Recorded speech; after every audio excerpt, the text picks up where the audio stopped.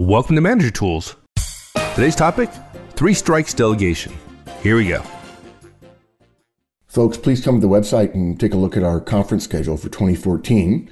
We have over 100 dates where we're presenting the Effective Manager and Effective Communications conferences. And we're often asked when I'm doing conferences. It's important to note that it's very possible I won't be doing any conferences after 2014 just because of our growth. So keep that in mind. Folks who've been listening to us for a long time know that the Manager Tools delegation model is based on asking one's directs to take over new responsibilities. So, of course, if you ask, they can say no. So what happens if a direct keeps saying no, Mark? Yeah, it's rare, but it does happen. And, there are people who always hate it when we talk about this, but the fact is there are consequences for that. And one of the jobs of the manager is to visit consequences on people, and this is one of those times. They're not big consequences, and they're in the future, but they're noteworthy, so we got to talk about them. So, 4 things. Asking is more powerful and more risky. We want to cover that again. And we do have to honor the no initially. We have a cast about that. We'll cover that briefly. After 2 no's, we want to examine our assumptions a little bit and ask ourselves some questions about whether or not we have concerns about the relationship and so on. And then after 3 no's, we've got to be willing to explain the consequences. And they can be severe. We're not going to threaten to fire anybody, but they can be severe. And Mike, I thought I'd do something a little bit different here. This is another one of those casts where at the end, I provide people some wording. And it always seems when we're at conferences, you've seen this, where we share how to say something. People are quite surprised. They really appreciate it. And they wish they had it recorded. So I thought what we do is to save those people who really think that they don't care why we do these things or want to go into the detail, that I do the speech or how we talk to our direct, how it might sound twice, once at the beginning and once again at the end. How do you feel about that? Oh, that's a good idea. Okay. Yeah. So look, guys, if you're one of those people who say you want the cast to be 5 minutes long, we think you're crazy, but we also understand that sometimes you don't have a lot of time. So here's how it might sound to talk to somebody who has said no to 3 delegations in a row. You're going to miss a lot, but here it is. And my guy's name's Robert. And we're doing this in a one-on-one, by the way.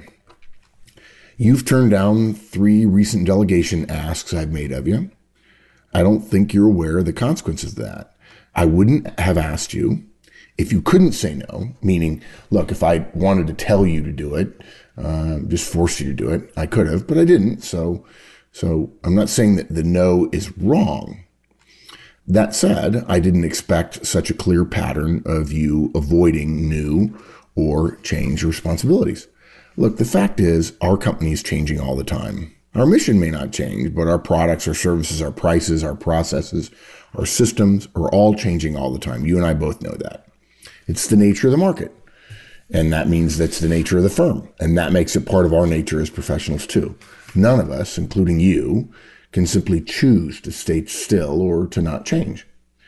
Here's what's happening, Robert. You're sending a message that you won't change or grow. And there's no place for that here. Your lack of willingness to improve your productivity limits your ability to get more of what you want from the firm, whether that's pay or benefits or a better assignment. To be candid, if a fellow manager asked me to vouch for you because you had talked about going to work for them, I'd have to share that when you were asked to do more, to help, to step up, you've shown a pattern of not wanting to do that. I can't imagine that makes you more marketable internally. Promotions are certainly not in the picture. You've basically taken yourself out of the better future opportunities market at the firm. And that won't change until you change the way you handle new and different responsibilities. And look, I'll give you even a more concrete example. If you're saying, well, I don't want a promotion. It's really hard for me to give you a 5 out of 5 score on teamwork or adaptability or leadership when I do your annual performance review if you won't help with the new or the additional work. Getting a 5 out of 5, the number scores on a thing, that's usually a rubber stamp. But they aren't for you now. I can't imagine as well that your peers aren't noticing that when you say no, they get more work. That's not team play. That's not being a leader. And I don't want that on my team. And the fact is, I believe you can do more. And I want to encourage you to think about doing so in the future. That's all. Okay. And, I think one thing that surprises people about that is we try to be somewhat matter of fact and not pleasant. I don't want to sound pleasant, like, hey, right. How's it going, right? But we don't threaten, or the tone of voice is not threatening when we do this. Because if it is, people get defensive because we have power. And when people get defensive, they're not learning. And they blame you for being mad at them, and they think what they did was reasonable, or they wouldn't have done it. So I hope that helps for those of you who would like to skip right to the end. And now we need to get back to the real work of doing the cast in order, which now means I have to put my show notes back in order, which I'm not sure I can do. So let's go back to the top, and I'm gonna pretend like I didn't hear all that. It never happened. So I can answer. So I can be the straight man. The high D's are so happy. So we ask. Now, it's risky, right? If I ask for them to take something on versus telling them, which would probably be my natural tendency, they can say no. So it seems to me that there's a lot of risk in asking them. So why would I possibly want to ask them when they could say no? Yeah, it's more powerful, but there is risk. When we command people through our rule power, if we don't, we're essentially not allowing dissent, we tend to get compliance, or what we call compliance energy. Compliance, feeling like I have to do something, is characterized by lower energy and less creativity and implementation. Sure, they'll do it. They understand they're addicted to food, clothing, and shelter, and you're responsible for that. You control the flow of food, clothing, and shelter to them, at least in an abstract kind of way. But they'll also more easily claim difficulty on the project or the task, or they'll request help or resources more often. When we ask, we get commitment energy. Free adults who verbally accept a request are much more likely to commit to what they're doing, to be more creative, to power through obstacles. Want to beats have to every time in terms of results. So we want that. And we understand that there's risk, and there are ways to mitigate that risk. One of them is, you should do one-on-ones and have a good relationship. The likelihood of a yes is definitely related to the strength of the relationship with the person you're asking. The idea of asking doesn't work well unless you've invested in communicating regularly about topics of value, so let's not wonder how, though. That's one-on-ones. And this is where I often tell people it's Manager Tools, which is, by the way, Mike named the company, because it is like a toolbox and they work together. They do different tasks, but they support one another. If you put together a pretty big project, there are probably nails, there are probably screws, there were probably nuts, there are probably bolts. And there are all kinds of different tools that were used, and they all create a coherent whole. And if you're not doing one-on-ones now, don't bother trying to do 3 strikes delegation by asking your directs. It won't work. It won't. You need to have a solid relationship. Your direct needs to believe that you care and believe about them. And the average boss who's not doing one-on-ones is not perceived that way by their directs. Okay? And look, if you don't ask, the benefit of that is you can't be told no. Perfect. Yeah, exactly, right? The question is, you'd have to do the energy math to see if I got told no sometimes, would I end up with less effectiveness overall over all the projects I got told yes and no to, versus getting the compliance energy by saying you have to do it. Right. All of our data shows that the commitment energy we get is worth the risk we take. And that's why we say one-on-ones and so on, to mitigate that risk as much as possible. Right. And we don't want to turn this cast into a delegation model task. There's a lot. If you haven't listened to that, folks, then you need to go and listen to that, because there's some stuff that's unsaid. One of them is that your directs are not going to say no that often, right? They don't. They really don't, yeah. And by the way, you don't say, I need your help, and you don't say, I'd like a favor. And if those are phrases you use, and you don't know why we're telling you those are phrases you shouldn't use, then you need to listen to the delegation cast, because we have data which shows that those phrases are bad. So you ask somebody to take on a new responsibility. Right. and they say no. Of course they can. Come on. I want to ask somebody, but I'm going to ask you, but you can't say no. Right. Okay. So they can say boss, no. So why are you asking me? Well, because I was told I need to ask you, but you can't say no because I really need you to do this for me.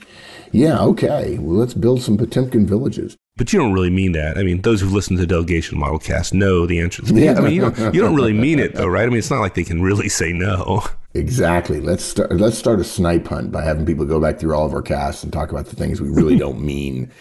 No, we have an entire cast. I'm pretty sure we have an entire cast called Never Ask a Question Whose Answer You Don't Intend to Honor.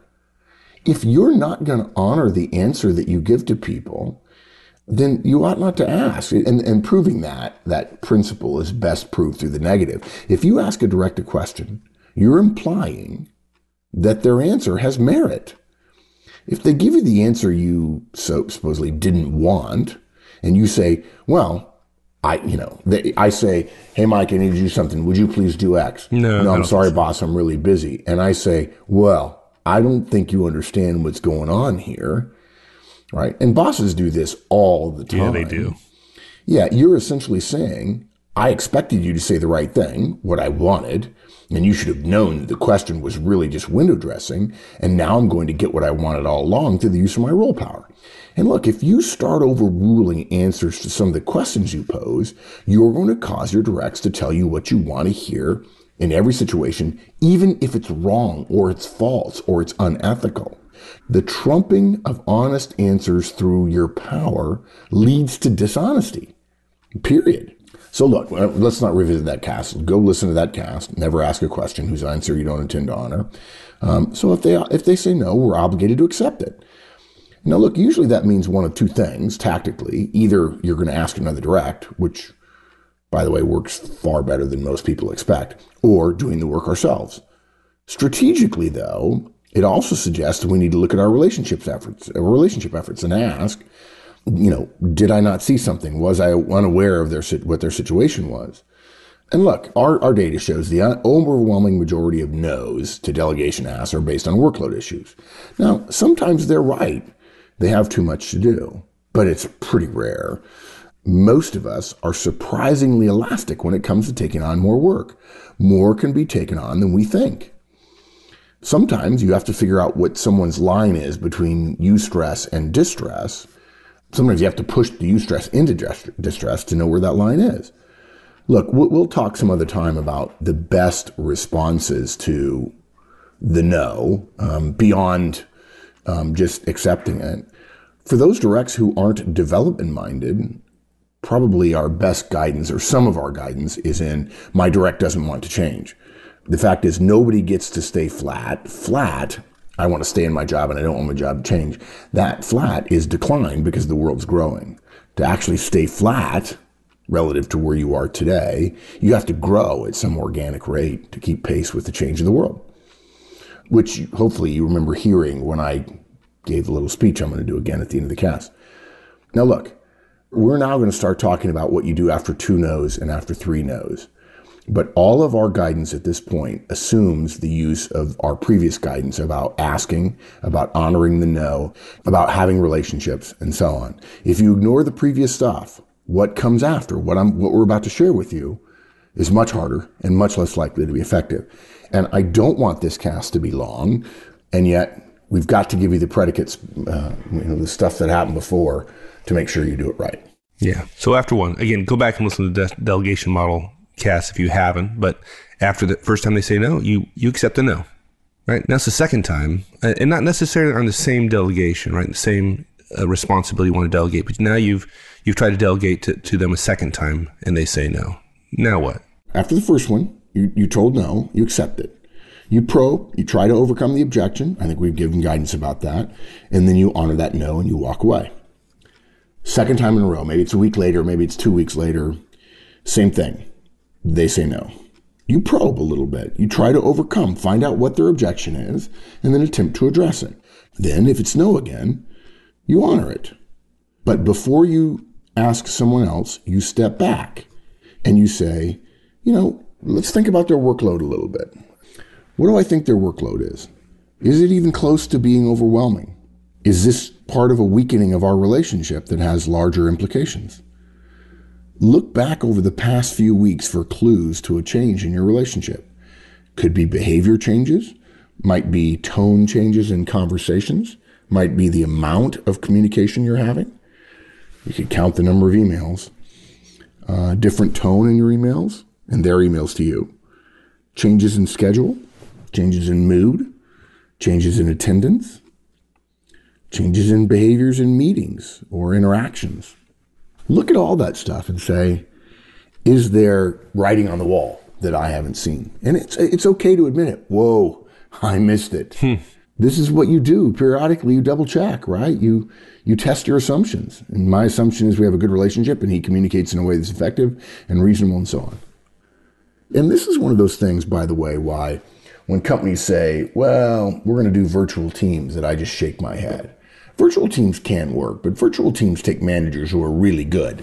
And there are all kinds of things that are made harder by a virtual or remote team, and these are some of them. Look, let me also say something about in a row, okay? It's not unusual for someone to say yes to several asks, several delegations, and then say no for some reason, followed by more yeses. Let's say you got 5 yeses and then a no, and then 4 more yeses over a 3 or 4 month period, and then you get another no. Those 2 no's don't qualify as a pattern. If they did, if 2 no's like that were a pattern of concern, we'd be saying that a yes is really mandated anyway, right? That's right. What we're talking about in this guidance is the director who says no repeatedly is a pattern. Now, I want to say something else. People get confused about delegation versus task assignment in the same way that they can get confused about the word coaching.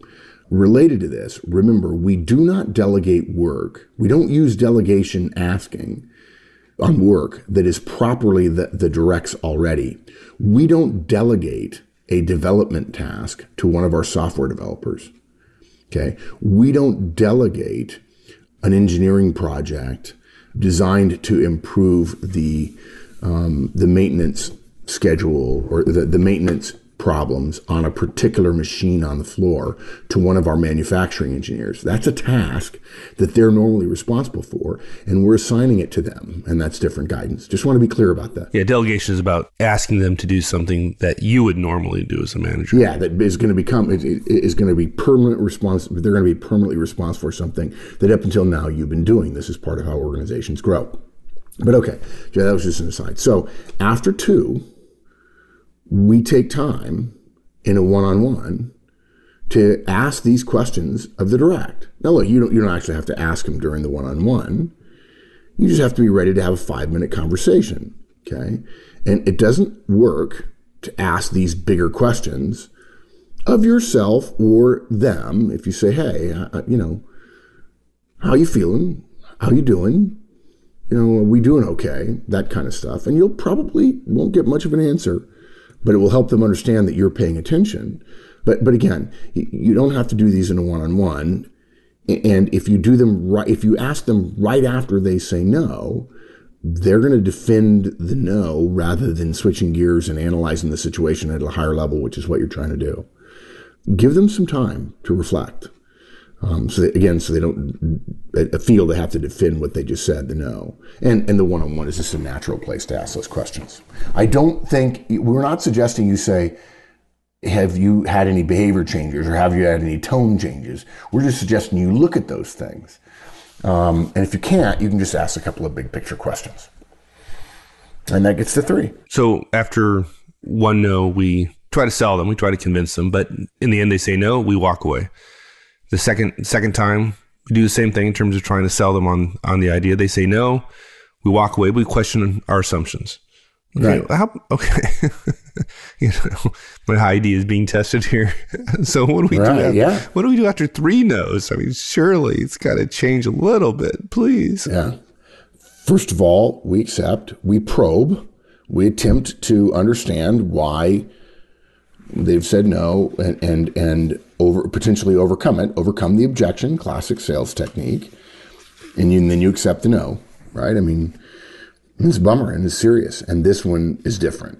Now we have to have a different conversation. And again, it's best to have it in the one-on-one, and you give up your agenda for this one because it can be a 15 to 30-minute conversation, because hopefully it will become a conversation based on the thing you say. And look, guys, if they've taken 20 minutes of the one-on-one and you only have 10 minutes left, and this ends up being a 30-minute conversation, there's nothing wrong with going long in a one-on-one for a strategic conversation. Nothing, right? So at 3 no's, the reason we've waited till 3 is that our direct has now established a pattern of behavior. Okay? The pattern's important because any one delegation saying no to it doesn't suggest anything other than perhaps a busy schedule or bad timing or a misunderstanding. Even 2 no's in a row, we want to give them the benefit of the doubt. Maybe it's legitimately a schedule issue followed by a legitimate bad timing issue. But 3 is a pattern that allows us to reasonably infer that they are making a conscious choice to avoid doing the work the organization expects them to do. Additional work or new work or different work are all signs, assuming the choice is made ethically, of an organization growing or changing. There's no sustainable organization not doing those things, getting new work, additional work, different work, and so on. We as managers end up being the enabler, the motivator, and yes, sometimes even the enforcer of the requirements of the organization, even if that requirement was created by your own decision. So do we say? Yeah, we explain that they really are authorized to say no because we asked. But even if they do say no, the organization is constantly changing focus and attention. It's constantly trying to grow, which is a form of change. That means all of us have to grow or change. The nature of the marketplace, the company, is that, and therefore the company and therefore us, is that they're always changing. We have to change too. We have to allow the organization to keep up with the society it serves. We have to change because if we don't change, the organization won't change. And if society changes and the organization doesn't change, we're obsolete. So what that means is that all of our decisions, all of our actions, all of our direct decisions and actions lead to the organization's success or failure. The organization feels the consequences of its actions, either more profits for better products or lower costs, or less profit and more risk for poor products and services. And we feel the consequences of our actions. For them, the consequence of failing to accept the new work that others are having to do, and perhaps the others are not doing it as well because of their increased workload, as a loss of your confidence in them. That's a consequence. Further is they've become, they're failing to be a team player. And it's an indication they're not committed to the mission of the organization. So again, let me, that was the high level. I wanted you to have those kind of thoughts in your head. You don't need to say that. We translated it into simple language. That was sort of a high level thing. So here's how it might sound, like I started at the beginning of the cast.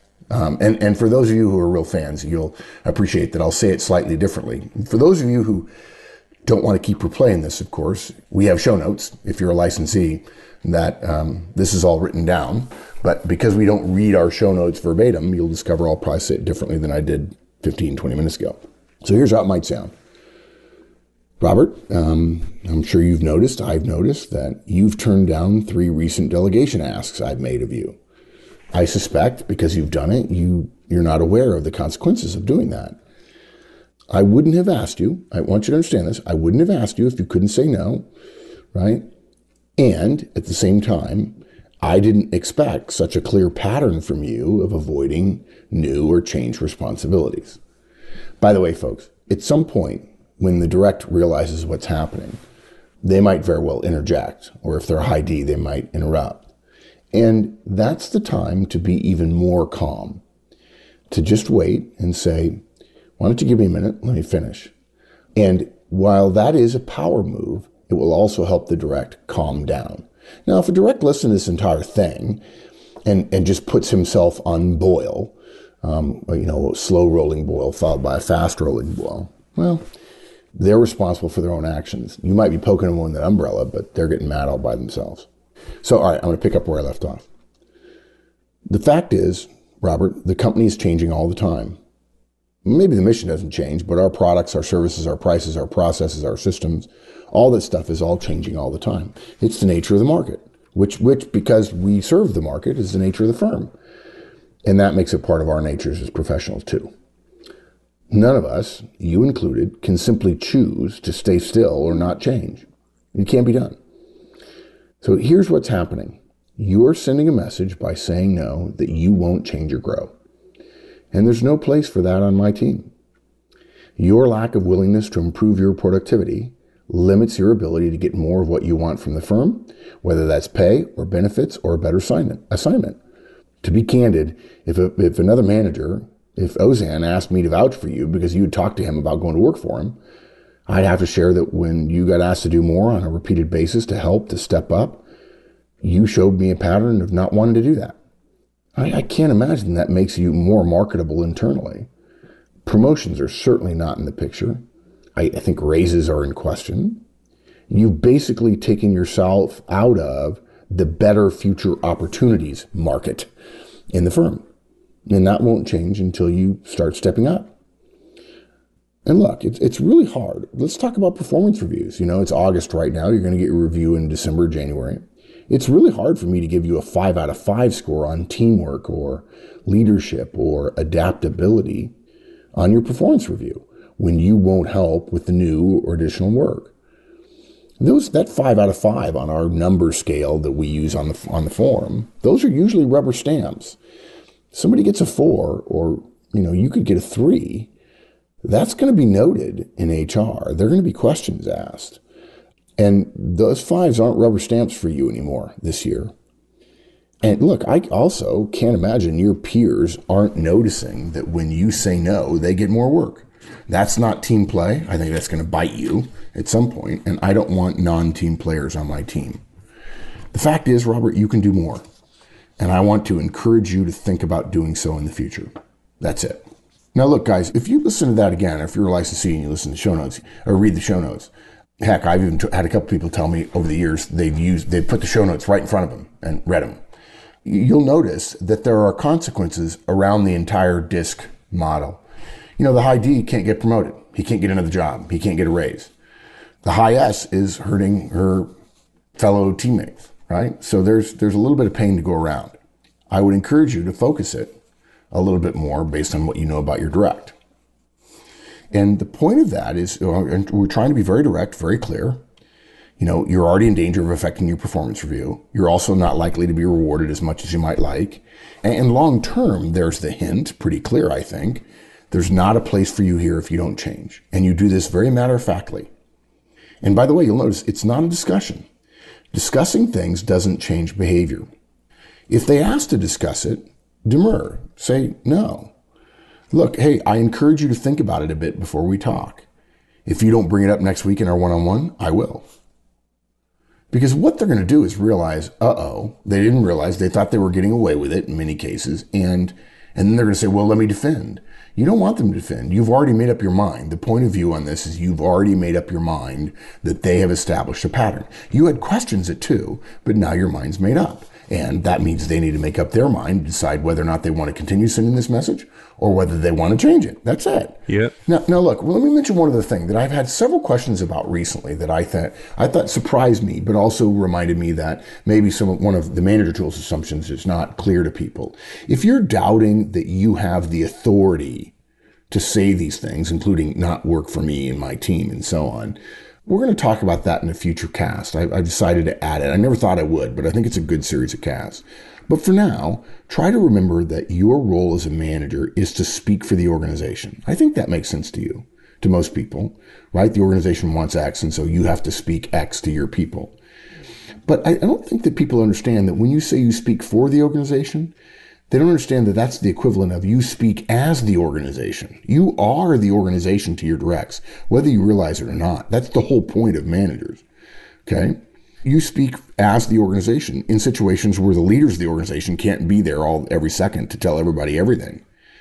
And if you have that authority associated with your role, your decisions, by definition, carry with them the weight, the authority of the organization. You don't only have authority to enforce senior people's edicts. You don't only have authority to get people to do things that the company has said this is what we're going to do. Okay. Good point. You have the ability and the responsibility to enact your own decisions at your level, and you get the weight of the company when you do that. Now, Manager Tools is about relationship. What we're talking about here is the power that comes from your role, and it's not very leverageable in most situations, but it is helpful in terms of your mindset that you have the ability to do something like this. And look, we don't want you to actually visit these consequences on your direct. We want this conversation to cause them to change their behavior. Shoot, it'd be wonderful.